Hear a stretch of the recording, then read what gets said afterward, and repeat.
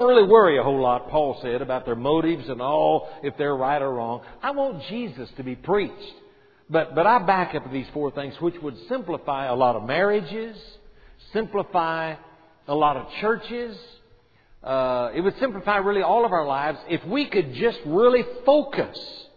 We got so many cameras and telescopes. We know about focus. And you look through the binoculars and everything is so blurry. But there's that little thing up there. And you move it around. And everything is so sharp. And what if we could do it in the church? What does it matter? If we'd ask that about everything. Well, what does it matter? And then the important thing means let's concentrate on the things that really count. So one thing led to another, and I came up with a series that you're going to get 2 of today. And it was on things that really matter. And I'm going to tell you all 4 of them, and you get 2 of them today. But one of them is recognizing and accepting the sovereignty of an almighty God. I just wonder today if as fast as we live, if we ever really focus on who God really is and how we really ought to feel before Him. And that's the lesson you're going to get this morning in class, accepting the sovereignty of an almighty God. And I think even the title sounds heavy. So we'll have to explain that as we go along. Second one is honor and respect for the Word of God. And I don't even really mean the principles of hermeneutics that will help us solve every issue. I don't even mean that. I mean an overall feeling about this Word. And that's what you're going to get in the worship service. The way we really ought to feel about this book that God wrote to us.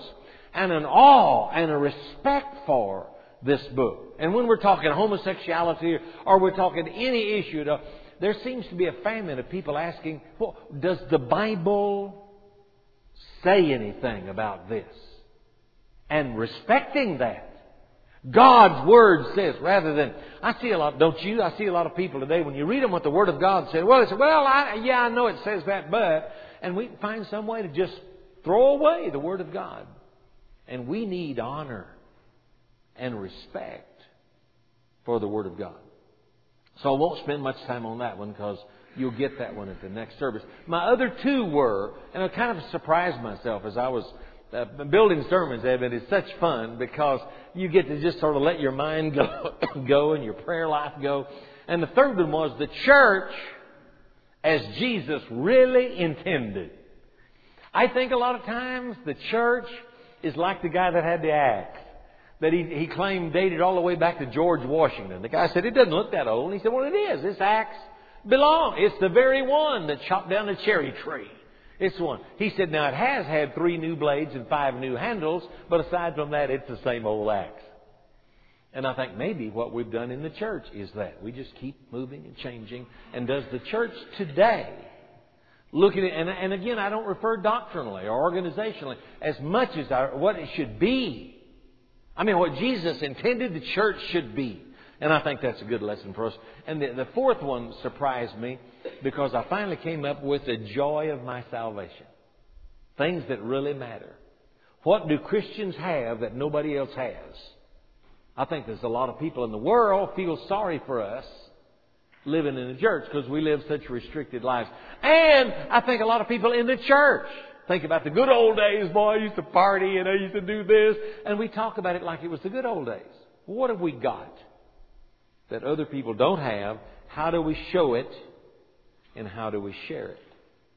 So if those are interesting to you, I'll come back and do them. I'm so busy I couldn't come back before Monday. But anyway, it was just a lot of fun doing those. Let me read you a couple of verses. And I just said to Mary on the way over here this morning, I wish, and been the one thing I really miss in 10 years since I've been retired, I miss a consecutive class. I really do. Because you don't have to hurry. I can drive down a peg and say, let's work on that, and you guys do this week, and next week we'll pick it up, and I would like to take these 4 lessons and teach it in about a quarter, about 13 weeks. But we're not going to be able to do that, and so I'm going to read you a few verses. And open your Bibles to page 1. Page 1. You know, where it says in the first 2 words, first 2 verses, In the beginning, God created the heavens and the earth. Now the earth was formless and empty. Darkness was over the surface of the deep, and the Spirit of God was hovering over the waters. And God said, "Let there be light." And there was light. When I was in high school, that's been so far back I can't hardly remember.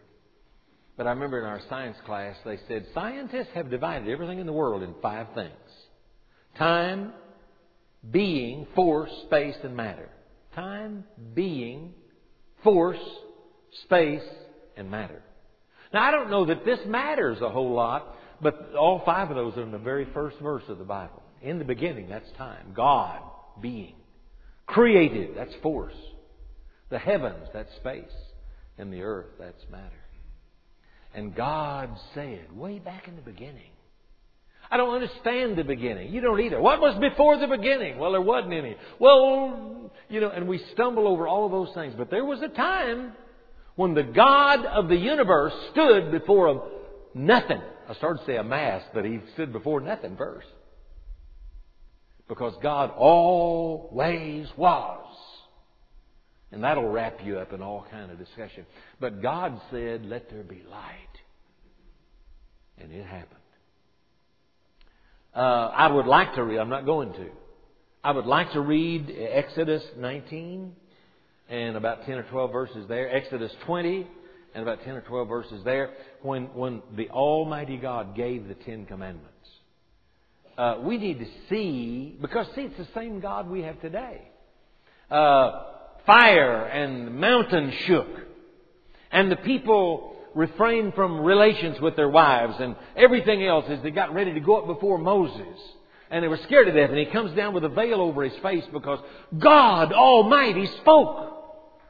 And we even need and use sometimes movies like the 10 Commandments to show, and the finger of God comes down and writes down, "Thou shalt have no other gods before me." Now I don't know it happened like they portrayed with Charlton Heston. But it had to be something like that or better. And then there's the 10 Commandments that God gives out. That is the foundation, like it or not, of every civilized nation on earth. I don't know what they believe about God or about the 10 Commandments, but any civilization that's surviving on the earth today does so because of a lifestyle and laws that protect basically what the 10 Commandments say. And then you could go to Revelation chapter 1, and John was permitted to look into heaven.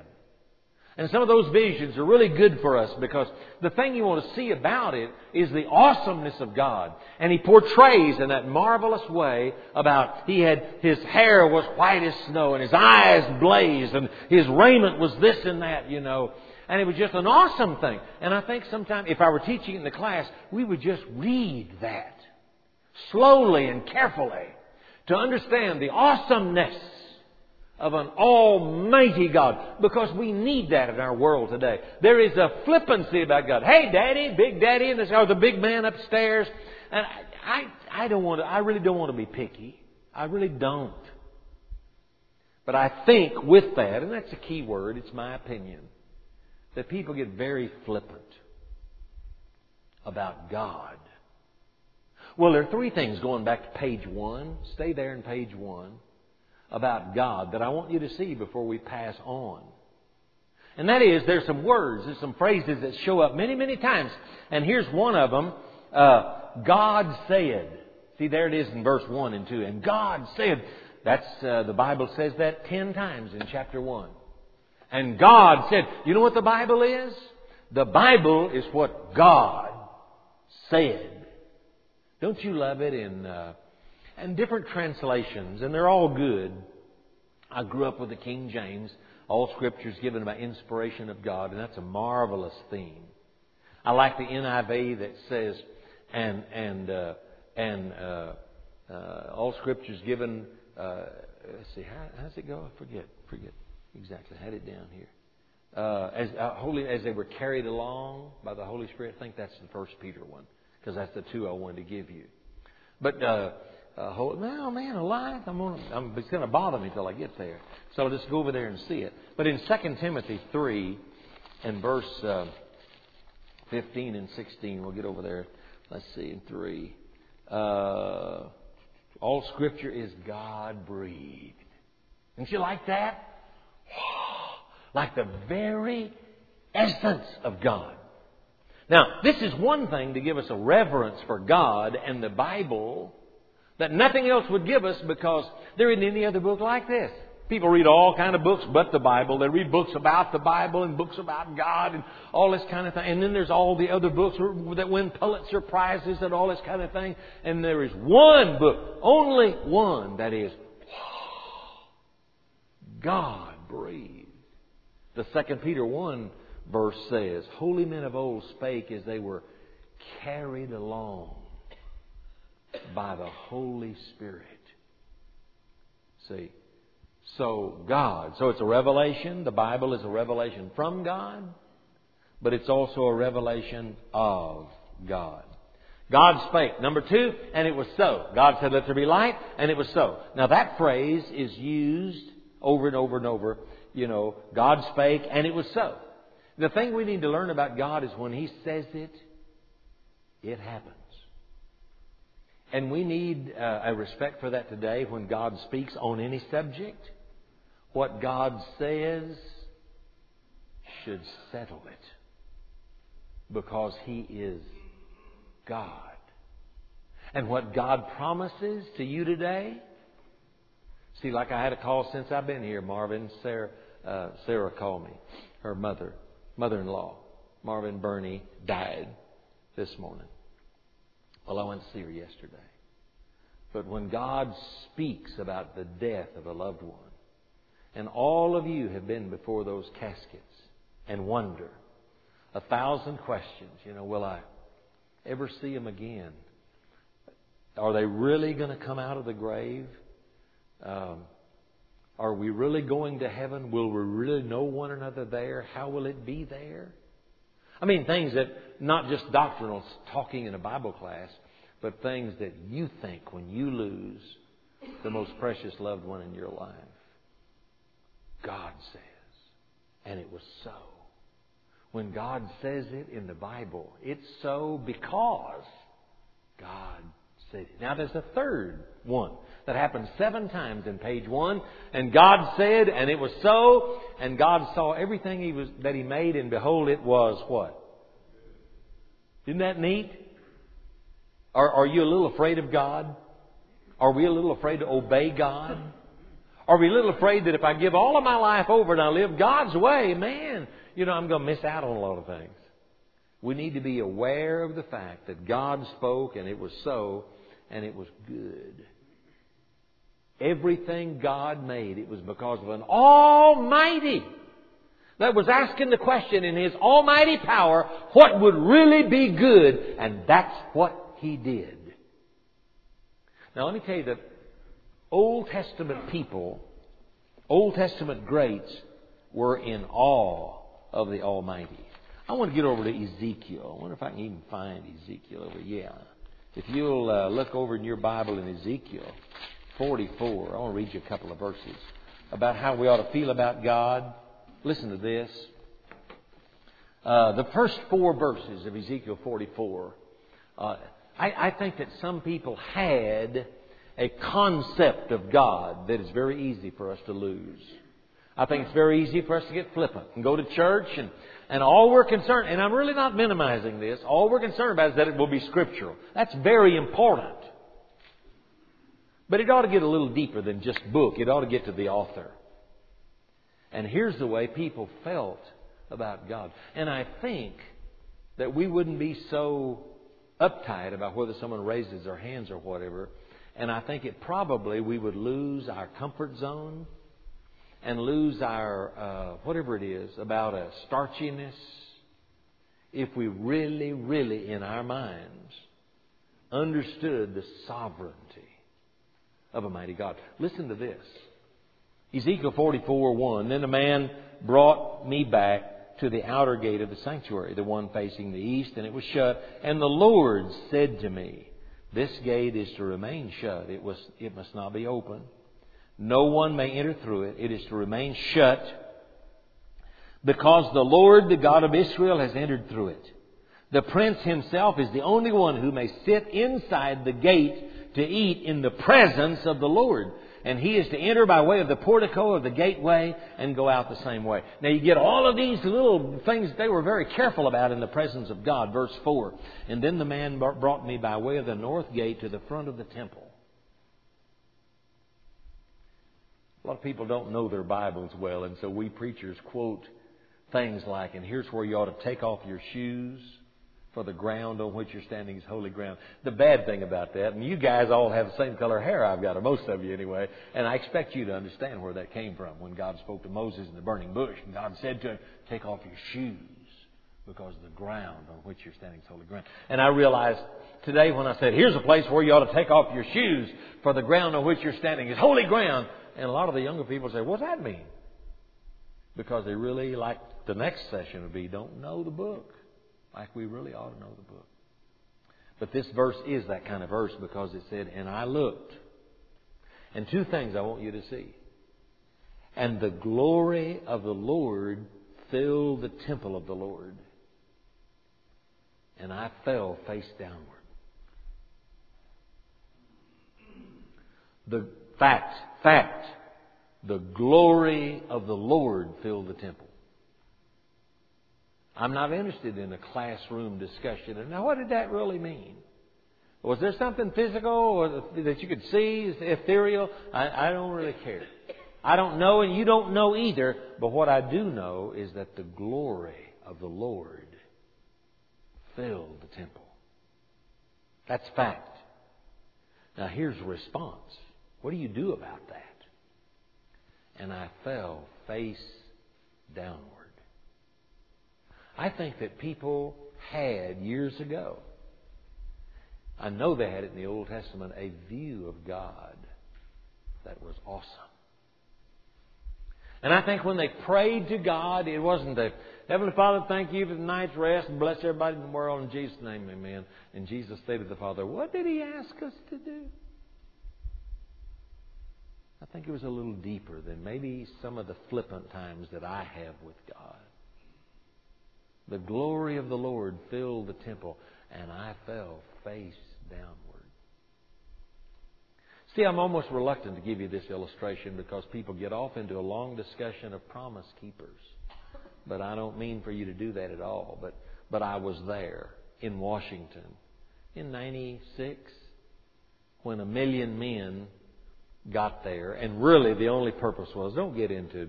We don't want to compromise with error. That ought to be a foregone conclusion. Okay, but I was there because the one reason was to get men before God at our capital and get before our nation's capital and before God and confess our sins because we've not been the men we ought to be and promise God we're going to repent and get right. That's probably a good thing to do for anybody. But all of that is beside the point. The speaker was using this verse. And he said, we've lost something about God. He said, in Old Testament days, when the glory of the Lord or when they contemplated the Lord, it affected them bodily. Their knees got weak. They and fell on their faces. Something that would make us in some of our churches think the guy was acting like Pentecostals or having some kind of bad thing. But I'm going to tell you that was a good thing. And the speaker said to us, all of you, and there were 1 million of us, all of you that are able and willing, would you like to just get down on your knees before the Lord? And we were touching each other. 1 million of us. There were 250,000, every jumbotron, those huge television screens, and we were, excuse me, and getting down on our knees. And then after he said that, he said, if you're willing and you're able, maybe you'd like to just get on your face before the Lord. And it's one of the few times in my life I have been forehead on the ground. And to do that there, we had to do it on each other. We were just laying on strangers. It looked like a battlefield where everybody was killed before the Lord. And I just want to tell you, in the fear of getting off on a discussion that is not needed, that that's a good thing to recover about God. So my first lesson is here, recognizing the sovereignty. See, we're in America and we don't even use the term sovereign, king and mighty one and the one on the top and all of that. But I fell on my face before God. Well, Adam felt that way until his fall. I read in the Bible, Noah did all that God commanded him to do, so he had a feeling about this. I would go to that marvelous, I would love to spend more time than we usually do in Genesis 22, where God said to Abraham, Abraham, I've given you that boy after 25 years, and I really need to know, do you know who I am? And would you do anything I say, or would you fuss about it? Would you discuss it away? So I'm going to tell you, that one son, Abraham, take your son. Even look at the way God worded it. Abraham, take your son, your only son, Isaac, whom you love, and offer him as a burnt offering before me. Oh, God. We don't spend enough time with between the lines in Scripture. What did he do next? Early the next morning, do this, and went out and raised the knife. And just slow down here. Get into Abraham's life. Put yourself there as if you had been asked. My oldest son is Alan. Marvin, take Alan and kill him for me. No, oh God, no. You're a God of love, and life means, I'd go through all that stuff. And realizing that I got to do it because God is there. What would I go through? The agony, the turmoil. And then Abraham goes with Isaac and his entourage. And he says some absolutely ridiculous words. God said, kill him. And he sees the place where he's supposed to. You got to get yourself in this picture. He sees the place that God said, that's it, right there. That's where you kill him. And he says to the entourage, you guys stay here. The boy and I will go there and worship God, and we will come back to you again. Abraham, I got a few questions. I know. If God said kill him, how are you? I know that. Do you believe God? I don't know. All I know is that the Almighty has said to me, do it. And though it breaks my heart and exceeds all bounds of reasonableness, I'm going to do it because God said so. How we need that in our world today. How we need that in America today. How we need that in the Tulia Central Church of Christ. I'm going to do what I do because God said so. I can't understand it. It looks wrong. It looks like it's going to hurt me, cost me. It does not look like the way to go, but you see, God said so. So I'm going to do it. That's the way they felt. There's some names of God if you just want to do a study. And I'm not going through that. I wouldn't if I had the time.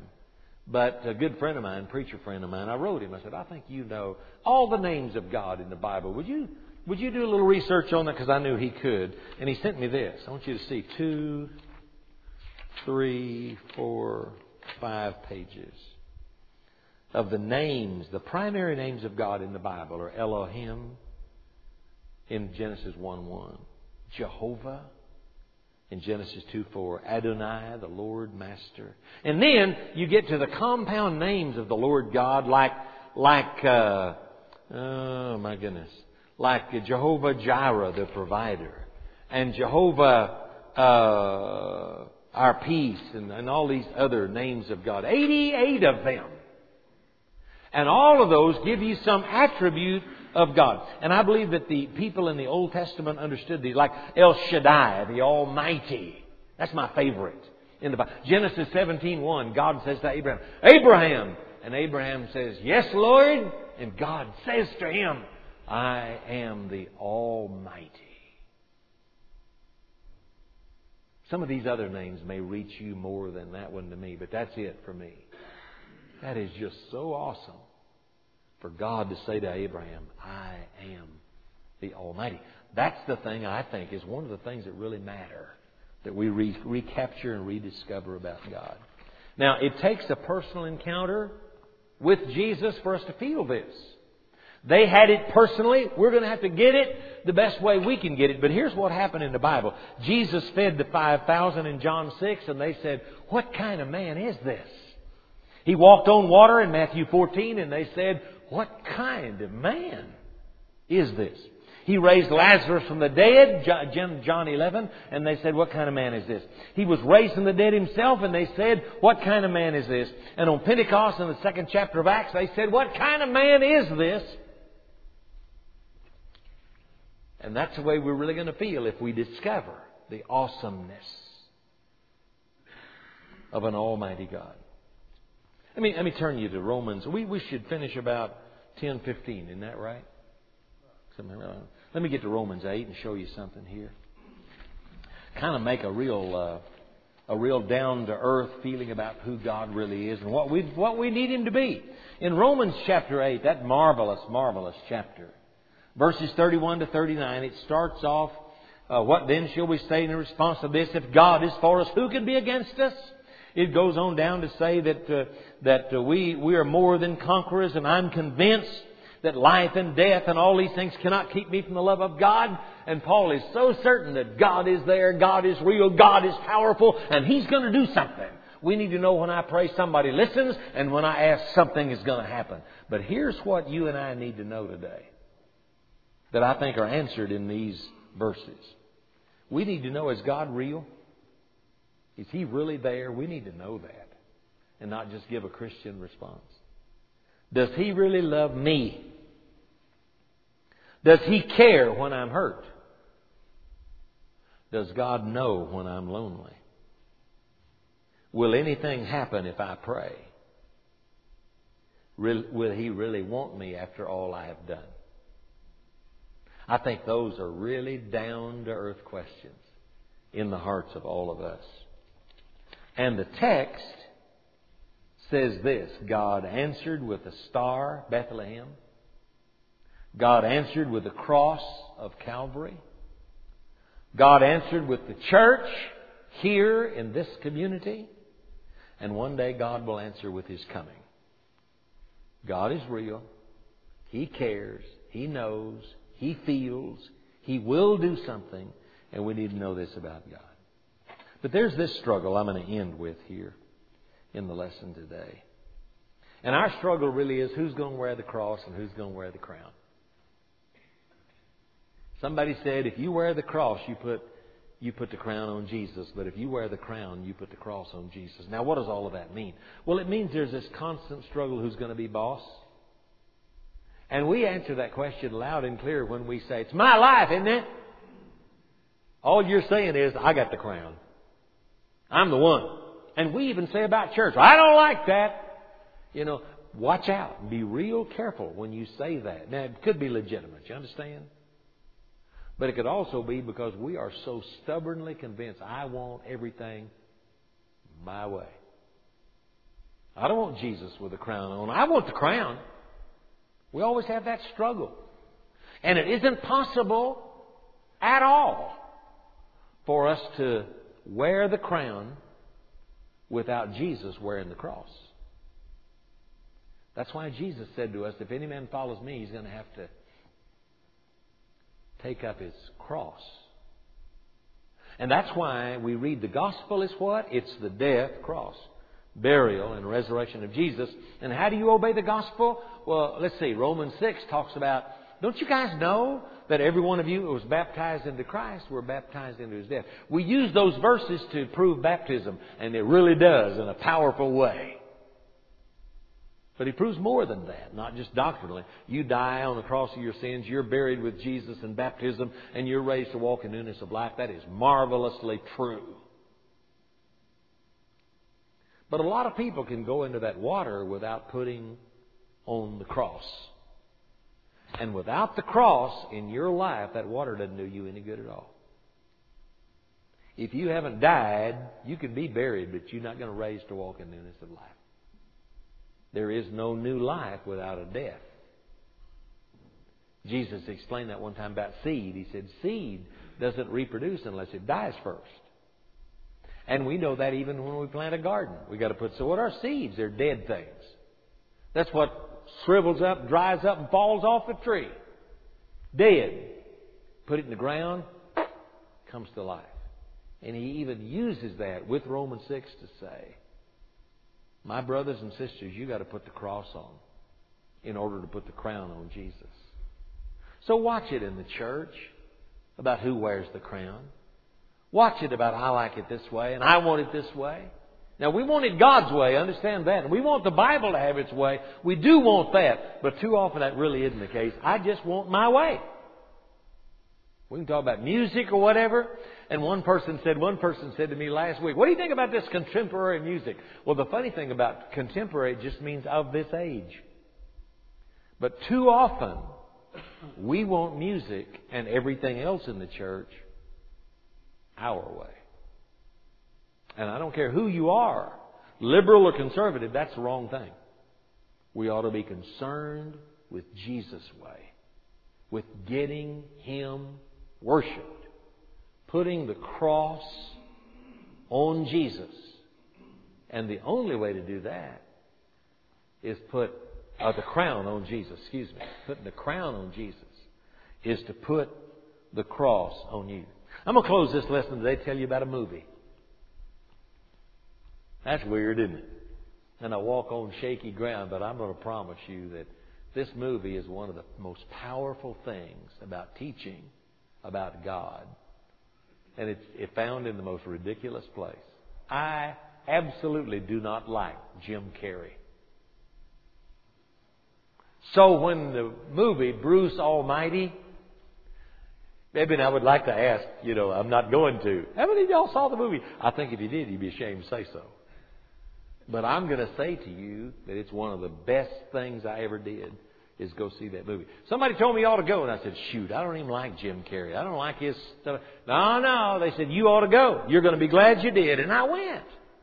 And I went skeptical like most of us will do, first of all, and I heard some of the words that I don't like to see in movies, and I saw some of the things that I didn't like at all, and then gradually it began to dawn on me that in this fiction story, and I would really like to know if this guy had this in mind when he made the movie. But Bruce thought he ought to get the anchor job on television, and they gave it to somebody else. And boy, he is upset. And he is, you God, you suck, he said. And God, where are you? And yeah, you did this. He was really vilifying God. And I thought, ooh, this is bad stuff. And so finally, through some really funny things in the movies, a cell phone that breaks and cars run over it, and it's still calling him and telling him he has an appointment at this place. He meets God, who is a black guy about 6 feet tall, who does a really good job playing God. And he said, Bruce, frankly, he said, I'm God. And frankly, I'm a little bit sick of you. And he said, so you think you could do my job better? And finally, Bruce gets up and says, anybody could do your job better. I tell you what. And he starts telling God all the things he's done that really isn't good. And God says, fine, Bruce, I'm going to give you my job. I need a vacation anyway, he said. I'm going off. You're God from now on. And you've got all of my powers.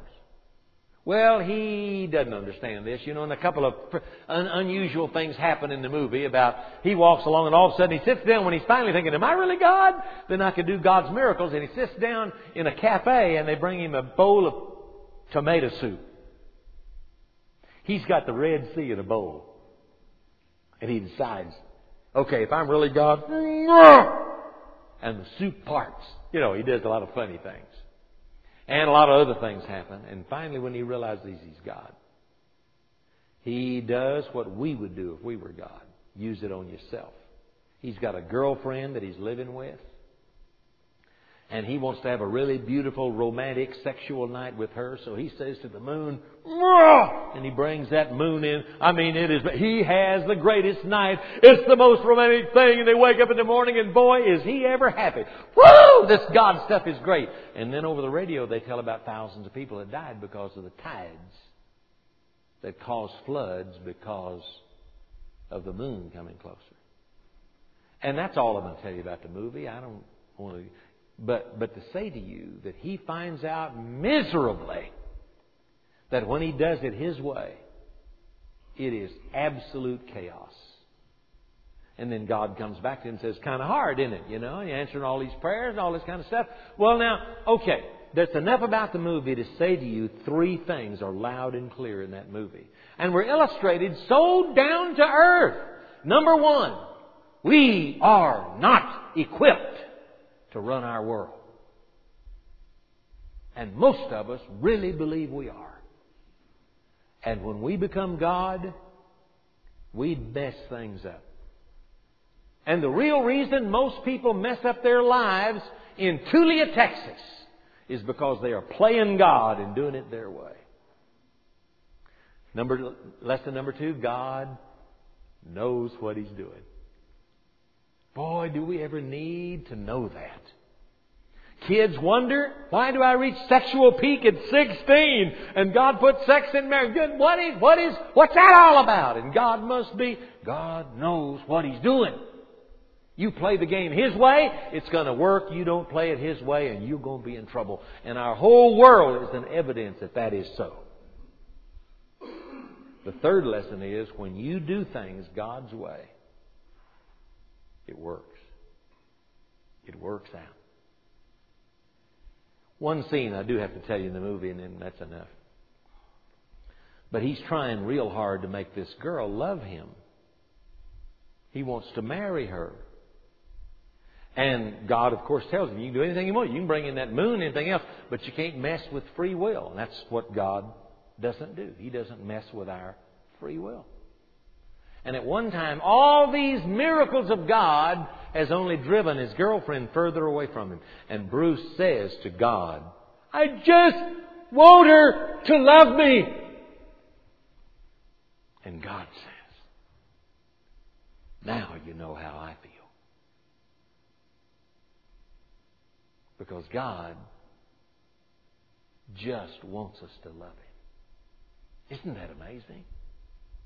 And that if we will bow to His sovereignty and see Him in all of His glory and fall on our faces, if only figuratively, before Him,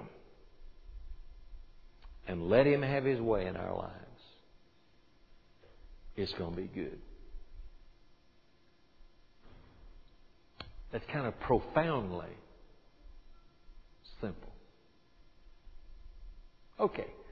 In the worship, we'll talk about honor and respect for the Word of God. Thank you for being in class this morning.